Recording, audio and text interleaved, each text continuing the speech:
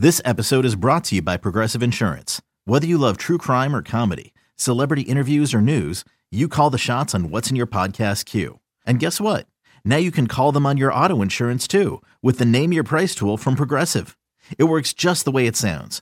You tell Progressive how much you want to pay for car insurance, and they'll show you coverage options that fit your budget. Get your quote today at Progressive.com to join the over 28 million drivers who trust Progressive. Progressive Casualty Insurance Company and Affiliates. Price and coverage match limited by state law.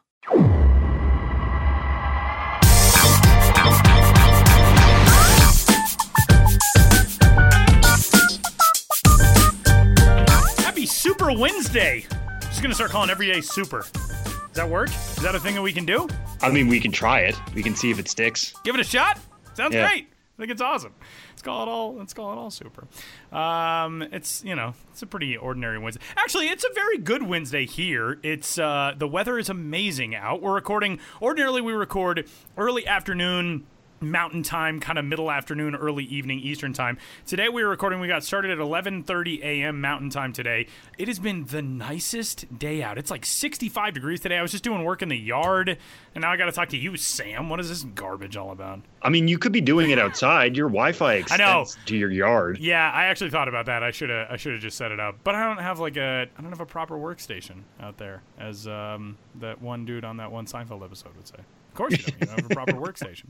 Well, anyway, after last week when you talked about being in a new location and how freeing that felt, yeah, I thought, did. Maybe the lawn would be around all over my house. That should be my new plan. Just like this week, we're in the kitchen for no reason whatsoever.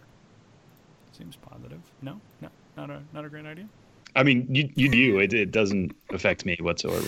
Whatever frees you and makes you feel most comfortable on this podcast, Tyler, I will support you 100%. Thank you, Samuel. I appreciate that. And with that, welcome into this week's episode of the show before the show from MILB.com. Talking all things minor league baseball. We got a ton of stuff coming up today, as we're going to go all MILB.com on this week's episode of the show. Katie Woo will join us from the Cactus League. She is in the Phoenix area today. Got down there 4 or 5 days ago, something like that, and she's going to be there for the next couple of weeks covering Cactus League stuff. We'll also hear from Josh Jackson, who will update us on the 2020 Hometown Collection from the MILB shop, which you can check out online. That stuff is all out right now. Josh's story is up on the site. Katie's got a great piece up on A.J. Puck and Buddy Reed, and now both the Oakland Athletics organization, former Florida Gators teammates reunited, and we're going to have some fun this week. I'm excited for this week's episode. Spoiler, we've already recorded both interviews, and I know that they are good, and so that's why I'm so pumped. Yes. That's why we promote this at the top like we do. We always wait. I was going to say go back and see our enthusiasm level to see how the rest of the shows normally go. But no, I feel like the latter segments usually go well. It's when it's just the two of us that right. They're like, go awry. Whose idea was it to have this guy host? The other one is smart. The one who opens every episode yelling about where he is in his house, he needs to go. Well, the one who can actually string sentences together and speak well into a microphone and know how audio recording works. There's that guy, and then there's the other guy who doesn't know what he's doing and feels like he's shouting into a tin can and just feeling like, is this good? Was that all right? The two of us combined can do the work of one normal man. Yeah. That's great. We make one good podcast. This is only, what is this one, 247? What is it? 247. I think we've had probably at least, I don't want to overestimate, but out of those 247, I bet we've had like 3 or 4 really good ones. I think they've always been pretty good. No, I agree. We have fun. I thought you were going to say we've had 246 pretty good ones, and you guys have to find the one that was just the one bad one. Yeah. It's we have fun with this little show we do every week, and we mentioned Josh Jackson is coming up to talk Hometown Collection in a little while, and that lets us tell you that you can flash back to the past with minor league baseball's Hometown Collection. Experience the nostalgia of historic teams on sleek new era 5950 fitted caps. Relive the glory days of the 2020 releases, including the Miami Amigos, the South Bend Silverhawks, Queens Kings, Prince William Cannons, Scranton Wilkes-Barre Red Barons, Quebec Carnivals, Visalia Oaks, and Beaumont Golden Gators. Shop while supplies last at MILBstore.com/hometown. MILB's hometown collection. It's vintage reinvented. That's coming up with Josh in a little bit. And with that, we're going to dive in to 3 strikes on this week's episode of the show before the show. Talking 3 topics in minor league baseball that are the burning issues of the day. And we are, this week, rolling out the farm system rankings overall category, the best farm systems in baseball. For some fans, you probably expected you were going to get great news. Tampa Bay Rays, San Diego Padres, etc. For others, not going to name any names, Colorado Rockies, Milwaukee Brewers, not so great. Not great, Bob. But strike 1 this week, Sam, the overall rankings for 2020. Yeah. How should we do this, Tyler? Should we roll out all 30 or should we just do the top 10? I think if you want to see all 30 and your team is not in the top 10, you got to suffer like the rest of us who are at the back end of the top 30 and go find it yourself. So let's go top 10. And for the rest of us, miserable. I mean, like if you're number, 14, it's not that bad. It's when you're like, 29th that things aren't exciting.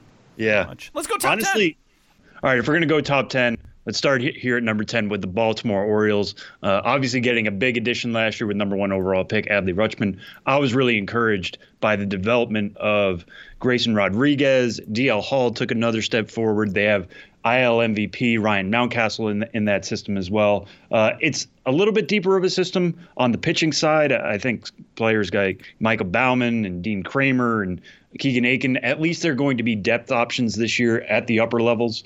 I would like to see this team invest a little bit more on the Latin market and international market in general. That's how they can kind of take their next step forward. But they're going to have the number 2 overall pick again in June. This rebuild is not done yet, even though, I think Adley Rutschman is going to be the cornerstone of this system until he graduates. They're about to take that corner. So putting them in the top 10 this year should be an encouraging sign for Baltimore fans. Number 9, we have the Minnesota Twins, kind of a top-heavy system here with players like Royce Lewis, Alex Kirilloff, and Trevor Larnach. They got rid of Brusdar Graterol. They traded him for Kenta Maeda to the Dodgers. That's a sign of a good system. They had a major league hole in their rotation. They filled that by trading one of their top prospects. That's a good thing. Kind of causes them to slip a little bit here. But Jordan Balazovic, Joan Duran, they still have some interesting pitchers there. It's just not as strong without Graterol. It falls off, obviously, after that first maybe 5 or 6. But the Twins are still pretty strong with guys like Lewis and Kirilloff leading that system. Number 8, we have the Detroit Tigers, which apparently was a little bit controversial today. The Tigers actually tweeted out our story to try to get some excitement among the fans. Some of them tweeted that they thought this was too high. Okay, I get it. One thing that I will say here at the top is that yes, I kind of favor systems that are a little bit top heavy. How are you going to find your stars? It's among the top 100 prospects. Depth comes into it, and that shuffles some of this.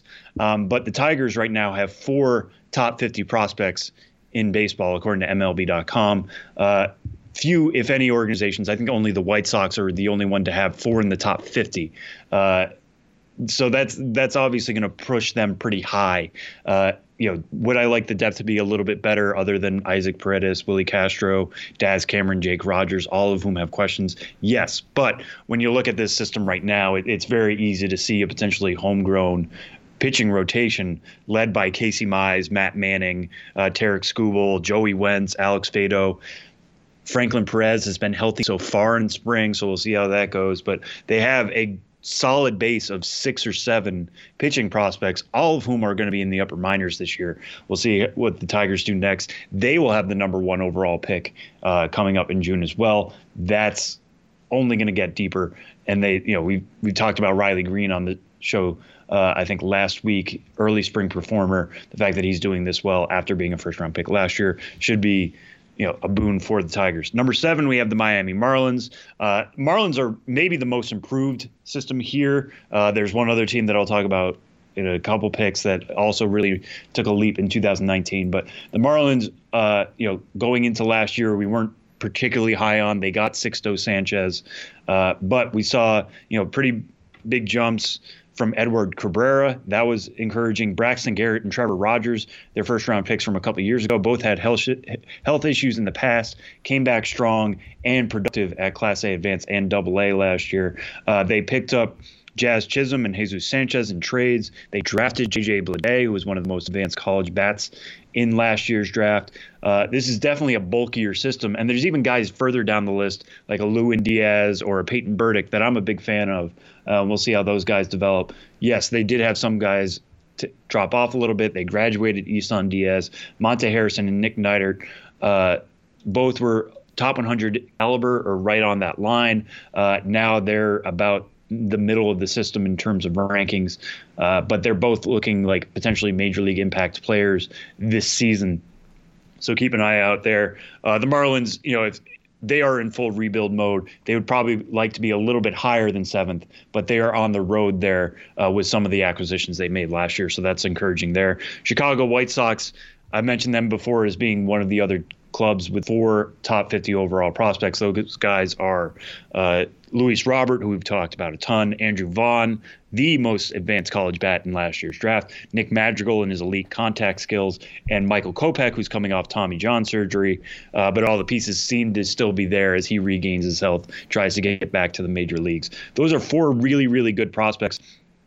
4 prospects we're very high on. You add in somebody like Jonathan Stever, and again, the depth is an issue here.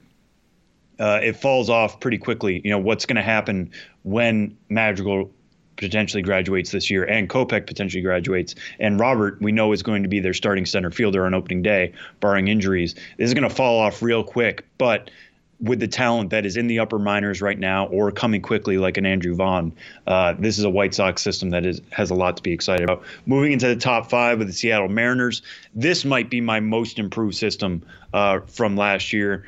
Jared Kelenic made leaps and bounds last year after coming over from the New York Mets. Julio Rodriguez, they pushed him very quickly early in his career. He's now the number 18 overall prospect. There's still plenty of helium left in his profile. We'll see what he can do in his second full season as he makes another move stateside, potentially starting the year at AA. We'll see how that goes. Logan Gilbert, we've had on the show before. Gilbert climbed 3 levels, is looking like a potential top of the rotation talent there. He's number 38 overall right now. Evan White, they liked enough to sign to a major league contract this offseason. George Kirby was their first-round pick last year. He slips into the top 100 at number 100 because of his elite control. Even below that top 100 group, there are other names that many of you at home will know. Kyle Lewis, Justin Dunn, Justin Sheffield, all major league contributors last year. Expect them to help out the big club at least in the first half this year. There are some promising youngsters. Noelvi Marte is somebody that a lot of people should be following soon. I expect him to be in the top 100 at least at some point in 2020. And then there's some in-between names. Cal Raleigh, I've been asked about before as a catching prospect. It's a fairly diverse group, but with the youth of Kelenic and Rodriguez, I think this group could take another step this year. We'll see how that goes. But Seattle Mariners, very exciting list of prospects there. For the Atlanta Braves at number 4, we talked about them having a good farm system for a while. We've seen that development work at the major league level. Ronald Acuna Jr., Ozzie Albies, Mike Soroka, Max Fried, all now key contributors to a really good team in Atlanta. Who is the next generation? That's Christian Pache, Drew Waters. Ian Anderson has moved past the likes of Kyle Wright and Bryce Wilson on that pitching depth chart, but they also have Tucker Davidson and Kyle Muller coming up quickly. Shea Langoliers was their first-round pick last year. Braden Shoemake was also a strong pick in last year's draft. Both of those guys can move quickly through that Atlanta system. It's still deep. It's not as deep as it has been in years past, and I have some questions about what guys like Kyle Wright and Bryce Wilson are going to be. Are they going to be relievers or major league starters? We'll have to see how that's going to shift itself out. But it's a good problem to have, the fact that they have so many upper-level arms. And that AAA Gwinnett team is going to be maybe the most watched team of the early 2020 season, with Pache, Waters, Anderson, potentially Wright, potentially Wilson, potentially guys like Tucker Davidson and Kyle Muller. Really exciting times in the Braves system that are continuing after years of excitement there. Number 3, we have the LA Dodgers. what else is there to say there that we haven't already said? Gavin Lux, Dustin May, 1-2, both looking major league ready. May is probably going to start out the year at OKC, but Lux is their starting second baseman. We all expect that to happen. Even after they let go of a Jeter Downs, they send him to the Red Sox in the Mookie Betts deal. There's still pretty good depth here. Josiah Gray is still around. Keibert Ruiz is still around. They pick up Brewster Gratterall, so they kind of replace one top 100 prospect in Downs, pick up one in Gratterall. That's kind of exciting. Tony Gonsolin, I expect him to be a key contributor in either a starting or relief role for LA this year. He's right on the cusp of being a top 100 guy, but I think he's going to graduate before he can actually reach that status. And they have some lower level names that should replace the Luxes and the Mays and the Gonsolins when those guys graduate. Cody Hasey, Michael Busch, Diego Garcia. There's the excitement in this system isn't going away just because Lux and May are basically major league ready. Number 2 and number 1, this is a really tough decision for us to make. We went with the San Diego Padres at 2, and we went with the Tampa Bay Rays at 1. We've been talking about both of these systems for a very long time. The only reason I went with the Rays at 1, I like their depth a little bit more than I like the Padres. I think the Padres fall off a little bit earlier than the Rays do. But you look at who's left in the Padres system, even after graduating a Fernando Tatis Jr. and a Chris Paddock last season. Mackenzie Gore, Luis Patino are as too good a pitching prospects as you're going to find anywhere. They're under the same tent. C.J. Abrams got off to a fantastic start last year after being a first-round pick. He was the AZL MVP. Luis Camposano was a really good player in the Cal League last year. They pick up Taylor Trammell.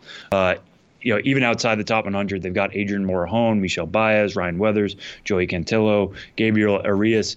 All of these guys either have been top 100 prospects or could break into that mold. This season, we'll be keeping a close eye on that. Tampa Bay Rays, they've got the star power. They've got Wander Franco, the top overall prospect in the game. They've got major league ready talent in a Brendan McKay. They've got speedsters up the middle, Xavier Edwards, Greg Jones, Vidal Brujan. Really interested to see how that's going to work out. But when you have athletes who are going to play up the middle, that'll find a way to work out one way or another. They've got pitchers. They've got Shane Baz, Brent Honeywell Jr., Shane McClanahan, Joe Ryan, J.J. Goss. They've got really good outfielders like Josh Lowe. They've got a pretty solid catcher in Ronaldo Hernandez. It's almost easy to fill out a lineup just based on what's among their top 30 prospects. It's depth at multiple positions. Maybe catcher is the one that I would highlight is not as deep, but it's easy to fill out a rotation. You could fill out the infield. You could fill out the outfield. The Rays are as deep a system as you're going to find. And even if that top talent is kind of similar to the Padres, it's depth that puts them at number 1 here. But those top 2 are oh so close. And, ask us in a couple months if some developments change. Maybe we switch these two. But as things stand right now, it's Tampa Bay Rays 1, San Diego Padres 2. Correct me if I am wrong, but prior to last year, MLB Pipeline had never given an 80 grade to a hit tool, correct? And then Vlad Guerrero Jr. got one. Right. And now Wander Franco has one as well. So that is 2 top prospects with 80 grade hit tools in 2 years after that had never happened before. That is pretty incredible. Yeah, and part of you wants to look at it and be like, well, are we changing our perceptions of what hit tools are? But no, these 2 guys they're just really are that different. Good. Yeah. If there was a third next year, and I don't know who that would be, looking at the current prospect slate, I guess you could call it. If there was a third, that we would call that a trend, right? A New York Times trend. There has to be 3. It's not there. Wander Franco controls the zone incredibly well. He rarely swings and misses. He makes hard contact. When he swings, it's with intent. I just watched last year one batting practice round with him and then watched him face live pitching. And it was like he directed the ball where he wanted it to go. It was really cool to see him do that. And at such a young age, it's very projectable. We've seen him do it against high A pitching. He's probably going to start out the year at Double A. It's very easy to think that he could be leading baseball in batting average in a 2-3 years time, but maybe he'll be bumping up against Vlad Jr. We'll see how that works out. Don't get discouraged by Vlad Jr.'s season last year. He was still especially young. Wander Franco just turned 19 at the beginning of March. He's still going to be young. There's a chance he might take some pickups, but the way his batting profile stands right now, with limited swing and miss, limited strikeout ability, good knowledge of the zone, it's a reason to put an 80 on that hit tool right now. That is pretty exciting stuff if you are a fan in the American League East. I guess I shouldn't say exciting, because if you're a fan of a team that doesn't have one of those guys, it's probably more just annoying that you have to watch them on the other side than it is exciting, but still exciting in a baseball sense. And with that, we'll move on to strike two. The top 30 systems already out there. This year, Sam, who is set to rise and who is set to fall among these systems? I know, we kind of talked last week about the 21 and under talent in the White Sox system, for example, which is not great because they have so much high-end talent that will probably graduate this year. Systems change so much within the course of a season. What are you eyeballing as risers and fallers this year? Yeah, that's one of the interesting things about these farm system rankings is that they're kind of encased in amber, but they are of their moment. For all we know, there could be a trade next week that would have to shift these things around. We already saw that with the Mookie Betts trade. We probably moved up the Red Sox system a little bit because they got Jeter Downs. What could happen next, we'll have to see. But I'll start with the systems that I expect to be down next year compared to where they are now. The White Sox was an obvious candidate that Tyler just mentioned, and for all the reasons we just laid out in strike one. They're about to graduate a ton of guys, and when that happens, there's not much left, barring some trades or really good drafts coming up. We'll have to see, but it's going to be really difficult to replace a Luis Robert and Nick Madrigal and Michael Kopech at the top of that system. Still, that's why you graduate these players, is because they're really good. So that's not necessarily a knock against the White Sox, except for maybe their depth. Three other teams I have on the downside are the Los Angeles Angels. I bring up the Angels because Joe Adell is right on that cusp. Brandon Marsh will probably open the year at AAA as well. After that, it's a little bit difficult. There are some good names in there, but there is nobody of Adell's stature at all, really. So when Adell graduates, which could happen in the first half here, that system is going to take a tumble. The A's are kind of in that same boat with the White Sox. Yes, there are players I like, sprinkled in the lower levels a little bit. But when Jesus Luzardo, Sean Murphy, and A.J. Puck are all slated to open the year in the major leagues, they're going to be graduating pretty quickly. Those are their three top 100 prospects right now. It's possible that by May or June, they could be without any top 100 prospects. So keep an eye on that. Keep an eye on that A system. See how the other guys are doing, because we know their top three guys are pretty solid and major league ready. And I also have the Houston Astros because they only have, I think, one top 100 name right now in Forrest Whitley. They have another pitcher that I really like in Jose Urquidy. But Whitley, if he can continue what he did last year in the AFL, he will get major league time. They're also without a first-round pick or a second-round pick this year. If Whitley graduates, the next big prospect in that system is not coming through the draft. It's going to be more difficult to replace him.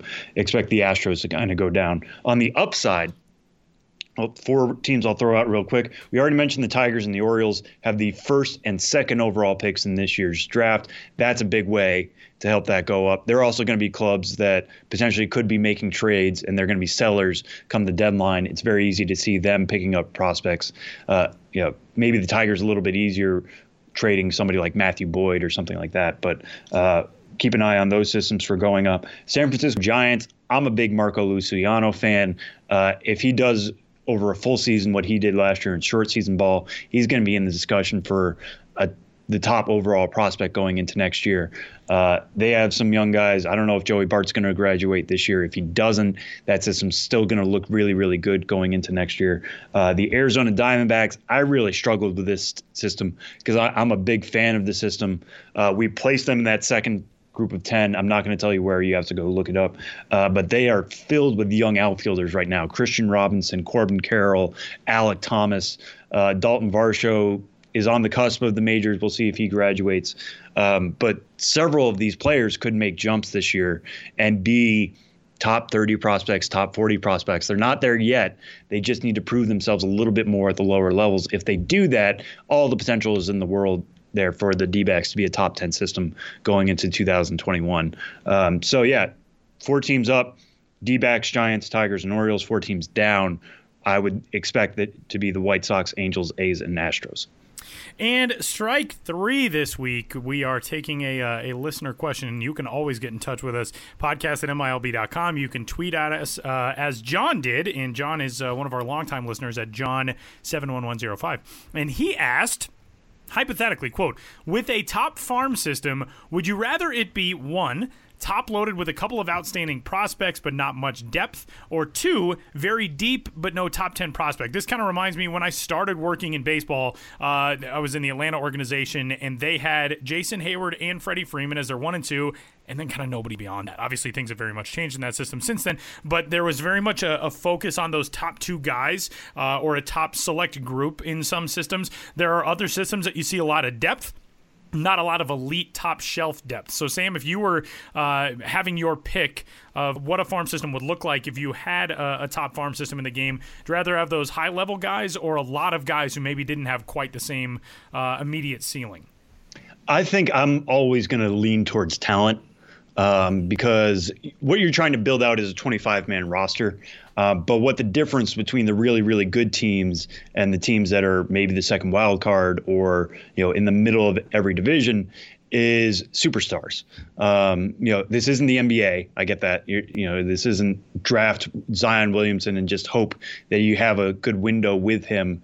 But know you have him. I mean, the Orioles aren't going to just say, okay, we have Adley Rutschman, we're done now.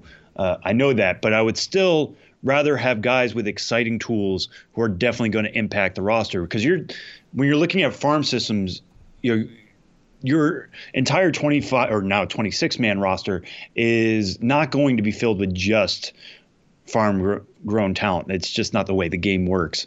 But if you can get an impact player from your farm, that's going to make a much bigger difference than getting 5 guys who are going to be 2-win players. I mean, that's great. That's nice to have, and maybe that allows you a little bit of flexibility with team control to go out and sign a superstar, knowing that you have other positions taken care of. But if I could get 3 top 25 prospects and know that they're going to take up a rotation spot and 2 spots in my lineup, I can go build around those guys and find the other spots. If I'm just going to have a bunch of 2-win players, that's not going to get me to 95 wins that makes you a serious contender. It's the players like a Mookie Betts or a Cody Bellinger or, obviously a Mike Trout or Ronald Acuna Jr. Those are what kick teams into overdrive. So I'm always going to take that, and that's kind of reflected in our rankings, right? We brought that up before.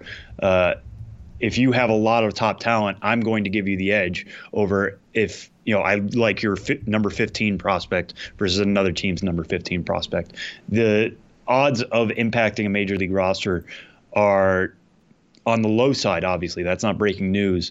If you have the tools to get there, you have a much better chance. So give me a handful of those guys versus 20 guys who might just be okay. I am very much a have as many pieces to throw at the wall person and see how many stick, because that's kind of the way my team usually does it. They don't really have a whole lot that sticks when it's just 1 or 2 guys. Well, that's the other thing is, and that's, we get so caught up in prospect rankings. That's our job. That's our job to talk about how these guys are standing out. Guys still grow at the major league level. Yeah. If you get 20 decent players, that's 20 lottery tickets.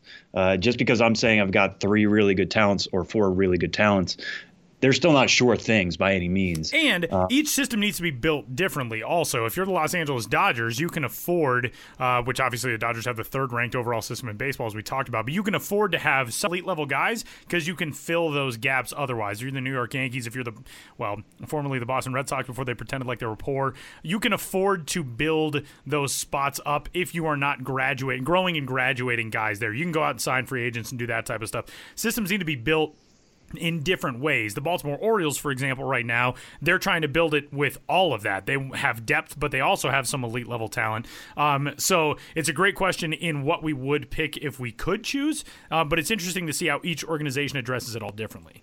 Yeah, and I mean, the Rays being number 1, obviously every team's trying to design a good farm system, but the way they've designed this system, we brought it up before, that you could fill a roster right now with just Rays prospects and not be really worried about any one position. That is by design. I mean, the Rays for a long time have talked about, they don't have the money to go out and sign big guys, but they can develop them, trade them for other prospects, whatever. And it's worked pretty well the last few seasons. And now we're entering 2020 with the Yankees having injury problems and everybody turning to the Rays and saying, this is a pretty good team that could very well win the AL East this year.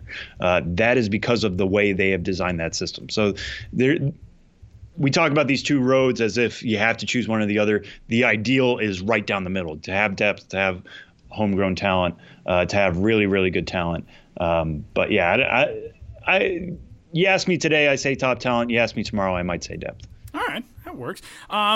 One foul ball that we're going to get into from your friend and mine, JP Morosi at MLB.com. Quote, the upcoming Olympic baseball competition received a significant boost late this week, this story from February 28th, with an agreement to allow 40-man roster players who are not in the major leagues to represent their countries in the Tokyo Games and in 2 qualifying tournaments preceding it. Tokyo Olympics will be the first time baseball has been included in the Olympics since 2008 when it was in Beijing. We've already had a couple of Olympic qualifying events headed into the 2020 Games. There will be 2 more. One of them is coming up later on this month in Arizona. The final global qualifier was slated to be the first week of April in Taiwan. That has since been moved back to June due to coronavirus fears. But this is pretty big news because for teams like USA Baseball, Baseball Canada, already the Dominican Republic has welcomed in a guy that we spent a good portion of the show talking about today, in Wander Franco. At least according to reports, he'll be on their roster for the Olympic qualifiers. This is pretty big news because for so long the knock on Olympic baseball has been, well, Major League Baseball doesn't let any stars go. Why would I pay attention? That's still going to be the case, at least in terms of Major League quality talent or of Major League active talent, but in terms of Major League quality talent, guys who are on 40-man rosters, as long as they are not on the active 26-man group that is in the big leagues, they're now eligible to compete in these events. This is a pretty big step. Yeah, no, this is great because we saw what the U.S. sent over to Tokyo. When I say we, specifically Tyler saw it because he was actually there calling the games.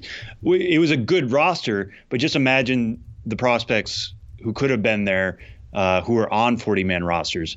What would have happened if Brendan McKay could have been pitching for Team USA? What would that have meant? And also having his bat potentially. This is very good news. Wander Franco obviously not on a 40-man roster yet. That doesn't include him. But also, teams seem to be more open to letting these guys get their chances. Geraldo Perdomo also moving over there. Arizona Diamondbacks shortstop and top 100 prospect. They could potentially be playing up the middle together. That's only going to help the Dominican Republic. And it's also going to get these guys big exposure to big tournaments and playing under pressure situations. That's only going to help them. I'm very excited for what this could mean. We'll have to see what's going to happen. Tyler, can you give us like a quick preview of this America's qualifier and who you expect to come out of it? Yeah, it's definitely a group that favors the United States. It is split into 2 groups. The U.S. is in not a down group by any stretch. Dominican Republic, Puerto Rico, and Nicaragua. But Group B is Cuba, Venezuela, Canada, and Colombia. So there's a little bit more depth, I would say, among those sides. Right now, the top team that comes out of this group, there's a very short opening round and then a 4-team super round, quote-unquote. The top team that comes out of this group qualifies for the Olympic Games. The United States missed out on qualifying in that tournament in November because they lost to Mexico in the bronze medal game. The top finisher from the Americas got that spot, so Mexico is already qualified. After that, the second and third place teams from this America's qualifier will go to what is now June's final global qualifier event. So this is it's a big spot for the U.S. because things are kind of structured to get the United States in, and not necessarily deliberately so, but obviously this is an event in the Olympics that would be very benefited by the United States making it in. The schedule, that tournament begins on the 2nd of March with 4 games, 22nd, 23rd, 24th. That's the opening round. The Super Round is the 25th and 26th. There's a potential rain day set for the 27th, but hopefully in Arizona we won't be dealing with that. 8 teams. 3 of them will qualify for something else, whether that is the Olympics or that final global qualifier, and 5 will be left out. But it's going to be fun, and it is in the Phoenix area. Everything is going to be held at Surprise Stadium, which is the home of the Rangers and Royals, and Tempe Diablo Stadium, which is the home of the Angels. Those are going to be 2 fun venues to work at. It's also kind of a confusing month for baseball fans who are into the international side, because the World Baseball Classic is also having its qualifiers. Those are going to be held in Tucson, and they are 2 different pools of other countries, 6 countries each. Pool 1, Brazil, France, Germany, Nicaragua, Pakistan, and South Africa. Pool 2 is the Czech Republic, Great Britain, New Zealand, Panama, the Philippines, and Spain. And that is kind of, I think, throwing some people off as to which event is which. But WBC stuff is March 12th to the 17th for Pool 1, March 20th to the 22nd for Pool 2. Those are in Tucson, and then the WBSC stuff is in the Phoenix area from the 22nd to the 26th. So I think I probably just explained things very confusingly, but hopefully it made some sense. Yeah, I mean, update your calendars. Apparently Arizona is going to be the place to be. It is the place to be. The place to be. If you're wondering, the only America's country included in that second group that's going to be in the WBC qualifier, there's no crossover that would damage a team in the America's qualifier trying to qualify for the WBC. All those countries in the Olympic qualifier, I believe, are already into the WBC for next year. There's only one America's qualifier in Pool 2, or one America's team, I should say, which is Panama, and they are not in the Olympic qualifying event. So it's a little bit confusing, the fact that you've got 2 qualifying events for major international baseball competition running concurrently in basically the same location at the same time. But if you're an international baseball nerd like me, and like I know Sam is, and like JP Morosi, for example, there's a veritable buffet of events for you in Arizona this month. Yeah, and I can't wait to talk about it, especially, like I said, seeing Wander Franco and Perdomo playing on the same team. If those are just 2 of the guys, cool, representing the DR, you can imagine who's going to be on Team USA and Team Puerto Rico and Team Cuba, and it'll be really fun. Should be some really good stuff. And there was one big name already added to the Philippines roster, which you may have heard. I heard this as a rumor a couple of weeks ago. And yes, Tim Tebow will play for the Philippines in the 2021 World Baseball Classic qualifier. That is because he was born in Makati.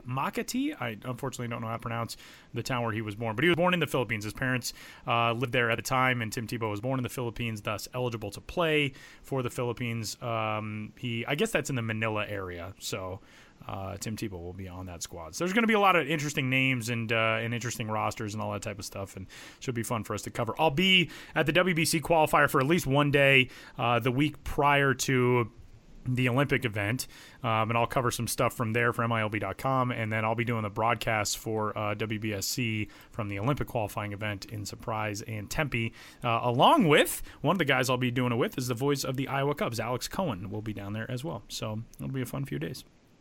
Yeah, I can't wait to hear about it. Get ready. Somebody who's already down in Arizona is MILB.com's own Katie Woo, and Katie joins the show to talk about a great story that she's got up on the site right now and talk a little bit more about what's going on in the Cactus League. Katie, coming up next.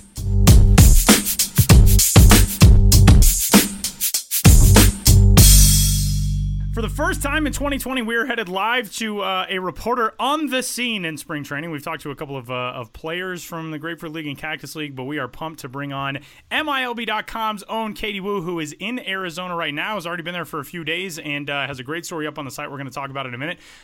Katie, what's going on? How's it been being down there? Well, firstly, guys, thank you so much for having me. Secondly, it has been great. I really don't think there's a better environment in baseball than spring training in Arizona. Weather's perfect. Everyone's upbeat, positive.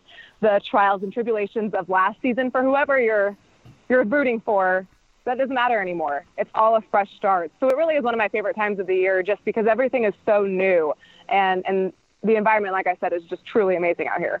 Arizona really is like, I have not been to Florida, but I just can't fathom a place that's better than the Phoenix area during spring training, and it's awesome. And Katie filed a story from A's Camp, which went up on the site yesterday. We're recording this on the 4th of March, so it was up on Tuesday, and it's a great look at one of the A's most heralded prospects and one of the A's newest prospects, two guys who have a long road back together in their baseball careers, A.J. Puck, the left-handed pitcher who is Oakland's third-ranked prospect right now, and outfielder Buddy Reed, who was just traded to the A's from the Padres this offseason. This is such a cool story. Katie, tell us about this piece. Thanks. Going back, I think Buddy Reed was pretty highly regarded in San Diego, and then of course was traded as part of the Profar trade, and it was really cool for him. He was telling me because when he was traded, he realized, hey, I'm gonna reunite with AJ Puck, my old college teammate and my current roommate, and he was super excited about that. He told me that he was trying to wait, that AJ was out working out, not home. So he called his dad first. He then called his agent and then couldn't wait anymore. Called AJ immediately. AJ flew home and they celebrated immediately. It was really, really cool just to kind of see. They obviously were incredibly successful in Florida. Broke out for the 2016 draft. We're both taken pretty high. AJ was taken 6th overall and Buddy Reed was San Diego's 2nd round pick. So it was cool for them, I think, to have so much success in college and then kind of follow a similar path through the minor leagues as well. And yeah, so just talking to both of them, you can really tell how excited they are and how supportive they are of each other to be together again. Yeah, that was one of my biggest takeaways from this story is just the cheerleading aspect they have in each other. And AJ Puck, already a major leaguer, got up some time last year in that Oakland bullpen, basically saying, I thought Buddy Reed was going to be a Rule 5 pick. I think he could have been a major leaguer. He's going to make it up to that point at that point. What was it like seeing that in person, and what were their reactions when you were asking questions about the other guys? Sometimes they brighten up. Sometimes guys get uncomfortable. It doesn't seem like these guys were that way at all. What were they doing talking about each other? It's funny because sometimes when you talk about guys, about their own personal performance, they get a little standoffish. They get a little uncomfortable. But talking to whether I was talking to Buddy about AJ or vice versa, it was genuine excitement, genuine emotion, and just genuine pride that the two share. Obviously, AJ's had a tough story with Tommy John, was being close to making the roster a few years ago, and ultimately didn't. Had Tommy John surgery, battled back, and made his debut 17 months after in the big leagues. And Buddy was telling me that he got really emotional when that happened, when AJ got the call. He said that he almost cried. And when I told AJ that, AJ started smiling and started laughing, saying he did not know that and he would be sure to tell him. So that makes me look bad, but that's okay. You can just really see some just genuine happiness and love that they have for each other. They speak so highly of each other just on a daily basis about their stories together and what they've worked through and what each person believes in the other and what they're capable of. So that's really cool to see, because as teammates, you always think that you have support, and I'm sure you do, but this seems to go beyond the regular teammate perspective, Those are two guys who are really easy to cheer for and to like, too. AJ Puck, obviously, with, like you said, the road back. A lot of guys don't make it back on any mound in 17 months after Tommy John surgery. He made it all the way to the major leagues by that point. And Buddy Reed, I saw as a member of the U.S. Collegiate National Team back when he was at Florida playing a series against the Cuban national team. And he is just such an infectious ball player. Like, his energy when he's on the field, the way he carries himself, how smooth he is in the outfield, he's a really fun guy to watch. And I think, too, the other thing, this system, if you're Buddy Reed, you go from one of the most talented systems in baseball in the Padres to another of the most talented systems in baseball in the A's, which has to make at least something about that transition even more exciting, I would imagine. It's not like you're leaving one organization, going to a place where now there's a complete absence of talent around you. Like, Buddy Reed now is he's kind of one of the gems in a system full of gems, which is exciting. Absolutely, and that's definitely something that he talked about. One thing that I really enjoyed about this story was, obviously, A's fans are very familiar with AJ Puck at this point, highly regarded prospect, made his big league debut, and they're not really sure of Buddy Reed because they don't know him, and he is absolutely somebody they need to know. You described it perfectly when you said his energy is infectious, the way he plays the game. He's always having fun. He's incredibly fast, fantastic defender, and I think the gist of what I got talking to him was that he was ready for a fresh start, He said, some things clicked with the Padres organization, some things didn't, and that's, no knock on them or me. I was just ready for something new, and he gets it in another super exciting farm system that the A's have. So I think that works.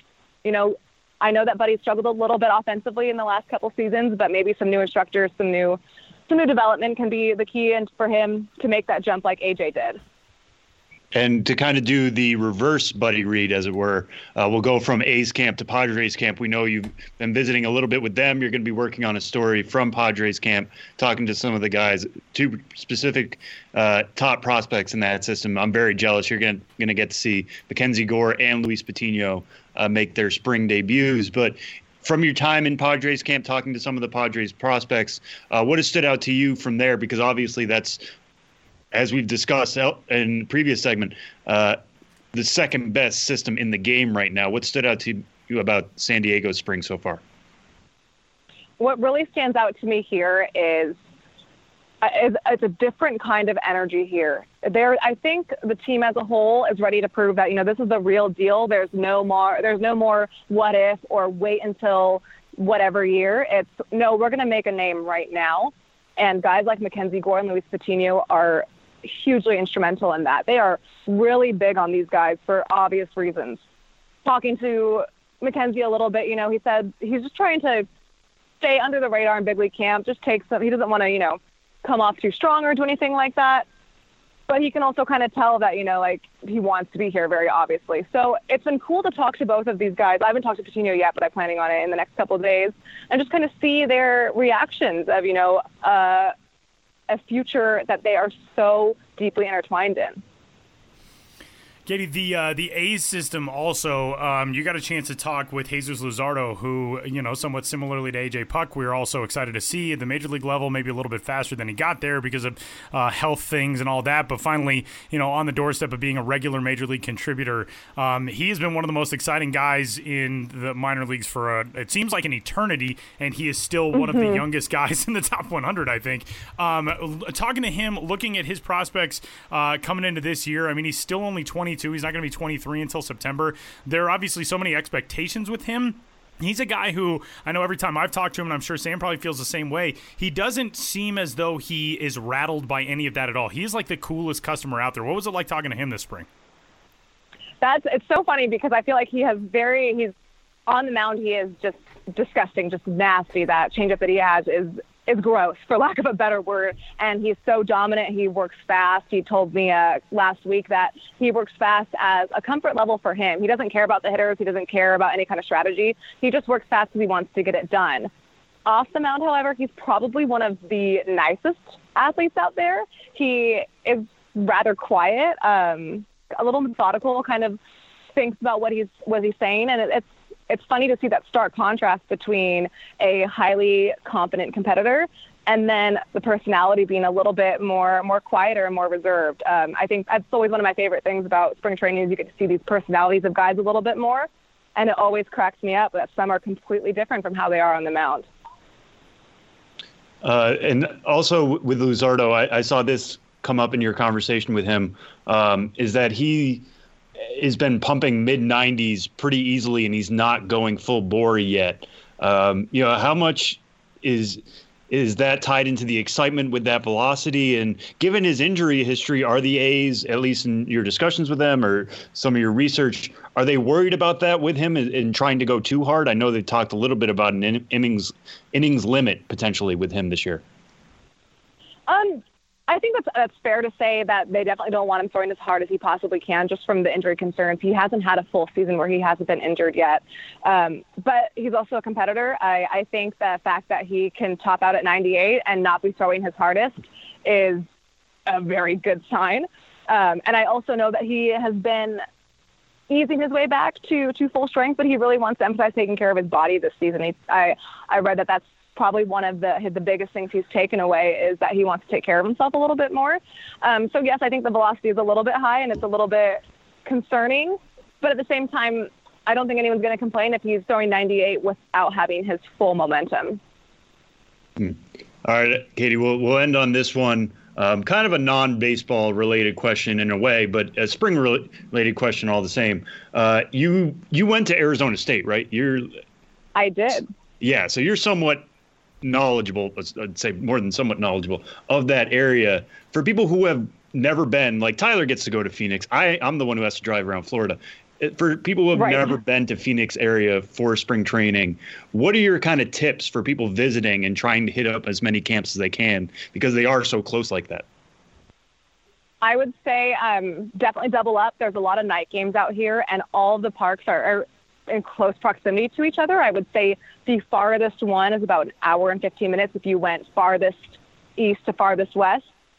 You can definitely do 2 games at a time. All the complexes are really nice, and a lot of complexes share teams, so you can always try and base your schedule around that too. You can't go wrong here. Wherever you go, you cannot go wrong. It's truly an incredible time out here. It's a lot of fun and something that I think every baseball fan should absolutely try to do once in their life is come to an Arizona spring training. That is, I 100% agree with that. And Katie, you still got a little while down there. I'm going to get down there on the night of the 15th, and I think you're leaving that next day, so you'll still got almost a couple of weeks. What else do you have planned, A? And two-part question, B, will you make a list of the things you do so when I show up, they're not like, oh, we already talked to a much better and smarter writer. What are you doing here? Because I don't want to do that. I'm always open to suggestions if there's prospects or guys that people want to read about that they feel like they haven't gotten enough. So with that being said, please email me, Catherine.wu@MLB.com, if you have any kind of story ideas. I always take them. But, I'm trying to go to as many camps as possible. And we always want to cover the top prospects because I feel like they're the most exciting. They're the most known. But I'm also looking for, first-round draft picks. I'm planning on going to Giants camp over the weekend and talking to Hunter Bishop a little bit about his first time, his first half season, we should say. Definitely plan on making some stops at White Sox camp, Dodgers camp, and probably we'll circle back to A's camp at some point. But, like I said, I'm always open for suggestions, always taking ideas. So if anyone's listening, please send me some. I'm always happy to have them.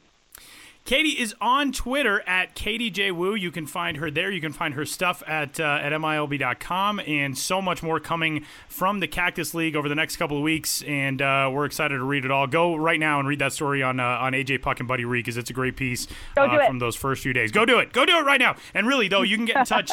Katie gave you her email address. Sam and I as well. If there are things that you think of as the spring rolls along, you can get in touch with us too. But yeah, we're always happy to get ideas from people who want to know stuff about prospects that maybe we haven't had on our radar quite the same as we would otherwise during the season. So let us know. And Katie, enjoy the time down there. Have fun. Thank you guys so much.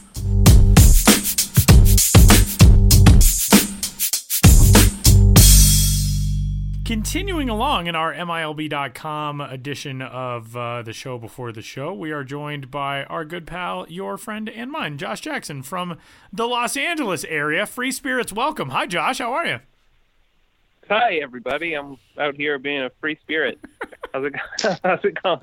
How's everybody? As free spirits say, I'm out here being a free spirit. Always. That's how you identify yourself as one of those free spirits. I sent Josh a picture of a bus stop in the Denver area. They are now all over the Denver area, in which I don't know if it's Los Angeles Convention and Visitors Bureau, whoever it is.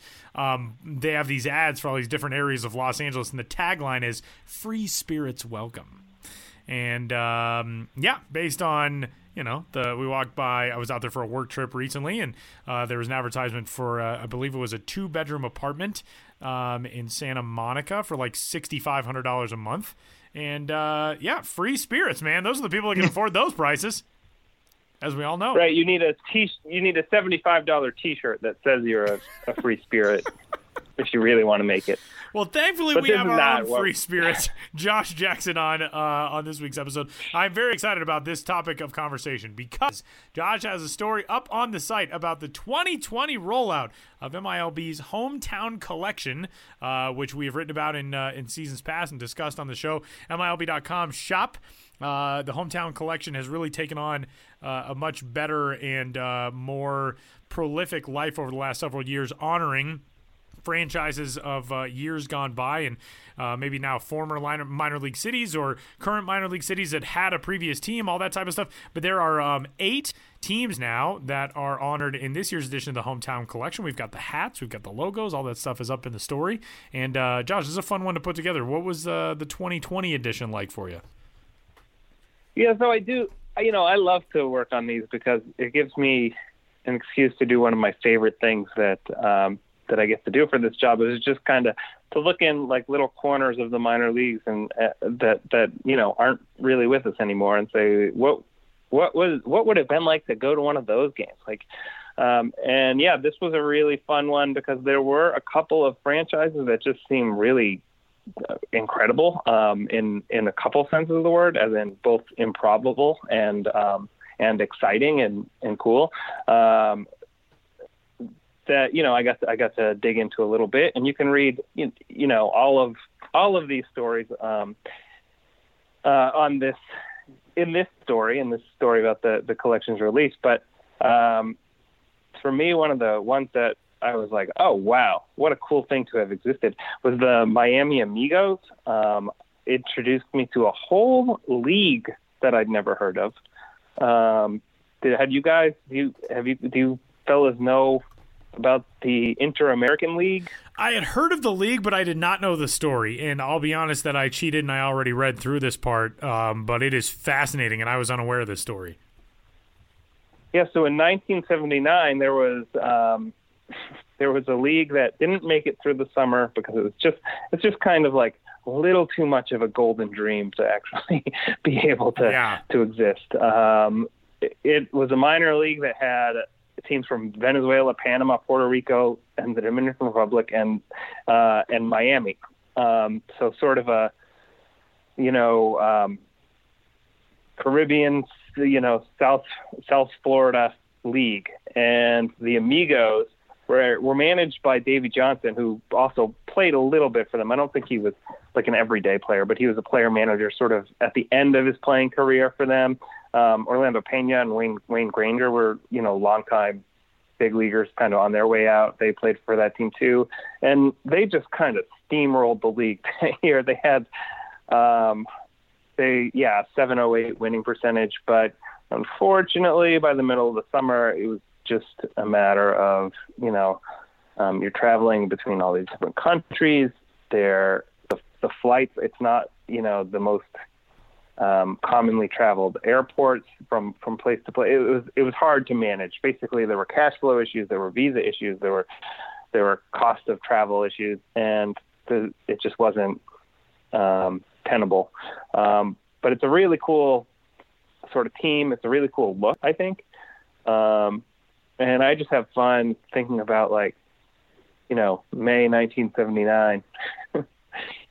What it would be like going to a Miami Amigos game, or then maybe even seeing the Amigos play in Puerto Rico or in the Dominican Republic. How fun that would be.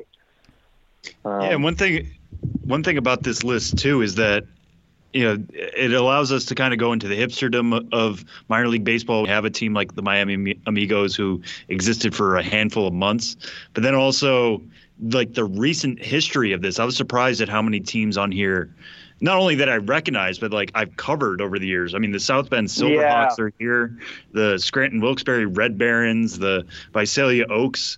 What was it like, writing about those teams that really are not that too far into the past? Well, I'll tell you, it was a little bit hard,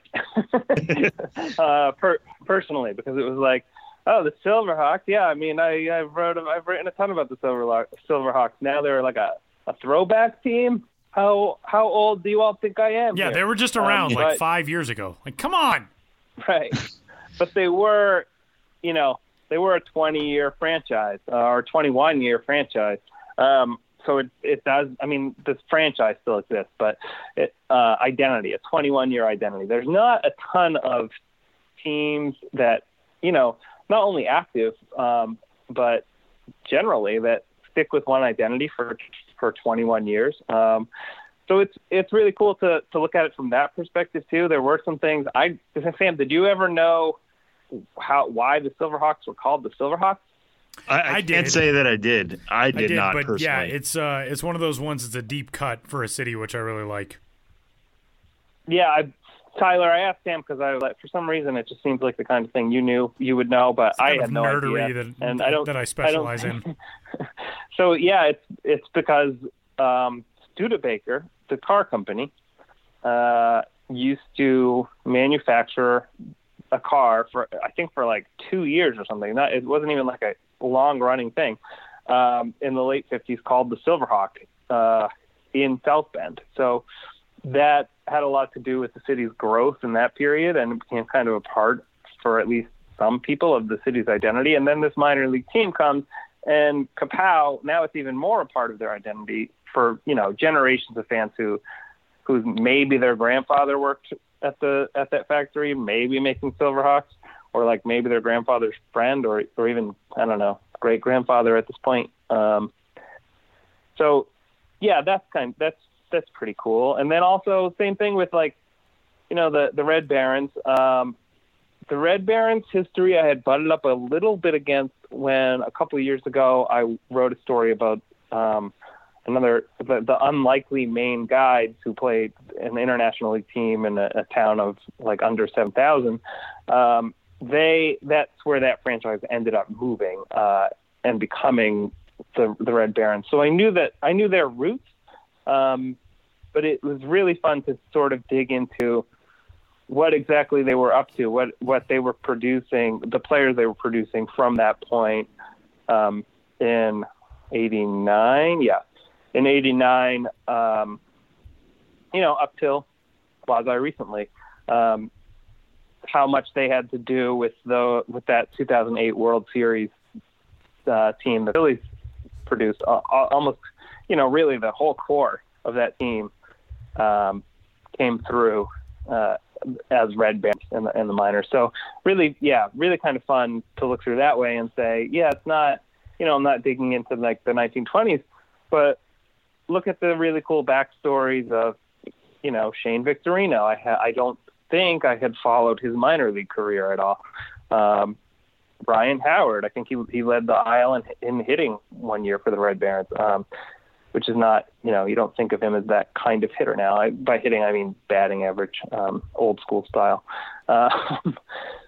So, yeah, I think it was really different and really fun to look in these sort of more recent franchises and mix them up with like more obscure things like the Amigos. And I had a blast too with the team from Quebec City. I'm gonna leave that as a teaser for you. Have you go check out the story on MILB.com to read about them for yourselves. One that I feel like is going to blow up is the Queens Kings, who were a short-lived one-season team in the New York Penn League, and they kind of they kept the seat warm for the Brooklyn Cyclones while their ballpark was being built and finished off, and it's just such a great name, and the logo is so great, and it feels like it fits the Queens identity very well. The logo, of course, is a kind of a trading card king looking out from the letter Q. Also, one of the things I love about this, it's not really, I guess, a tribute, but kind of a tacit tribute. The Brooklyn Cyclones, who have since become one of the most successful franchises in all minor league baseball. The Cyclones' alternate identity for Copa has been the Jefes, which is like boss, which is kind of like Kings. It's kind of like a little a tribute to the franchise's history. I love that one. I may shell out some money for this one. Yeah, I'm not certainly not like as much as Tyler Munn here. I'm not like wild about logos and uniform design. I think that's really cool stuff. I like to look at them. I don't spend a ton of time like thinking about them, but I look at that. It seems like a shot at me, Josh. All of this. No, I don't really waste I don't mean my it that life way. away building a wall in my house of hats. Like I'm not quite that dumb and vain. No, I don't have as pure and sophisticated an appreciation for things of purely visual aesthetic value. Okay, sure. Nice. Good save, Josh. I'm a lesser person than Tyler Munn, but I will match Tyler Munn's affection for this. I like the logo on the hat that's just like the Q with the crown above it. Yeah. I think that's a really cool logo. Great. Yeah, I'm with you. This story is up at MILB.com right now, and you can visit the MILB.com shop as well and get all of your hometown collection stuff put together for the 2020 season and beyond. And Joshua Jackson, you can follow on Twitter at Josh Jackson MILB. He is one of our favorite people on the planet. You can find all the information on all these other teams. Yeah, we'll leave the other ones as just kind of teases for you, but there's some really good ones in there, which are, if you're a fan of a certain California League franchise, you've got one that's the roots of your team that's in there. A fan of a team that moved in the Carolina League this past offseason that is headed for maybe or maybe not Fredericksburg. That team, one of its root franchises is in there, and some really good stuff that is up on the site right now. Thanks, Josh. Somebody got stabbed in one of these. There's a story of a stabbing, so, check it out. I got really worried. You were just like describing what happened outside your window. You're just walking down the street. No. It happened in the 1980s. There's another teaser for you. There's the story of a stabbing in the 1980s. Yeah. Huh. Missed that one. Yeah, probably not. Recording this whole segment. We're just going to talk about the stabbing. Let's do an entire story on that. Thanks, Josh. It's in the Omont Bay Olden Gay Aiders Gay section. For those Pig Latin speakers out there. We're going to do all of our interviews from now on in Pig Latin. Thank you for having me on. Thank you, people, for listening out there in radio podcast land. Thanks, buddy.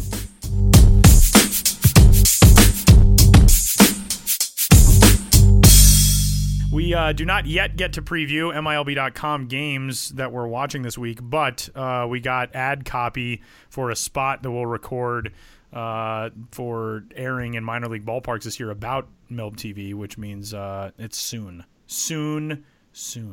Yeah, so if you guys are at a minor league stadium this summer and you turn around and like, where do I know that voice from? It's probably Tyler. It probably is. He's I actually got texts. shoulder. I got texts from a few radio guys that I know in the minors last year, like, "Hey, do you do this MILB TV spot that we air?" Like, yeah, I do. That's me. Yeah. Sorry, that can't get away from me. Womp womp.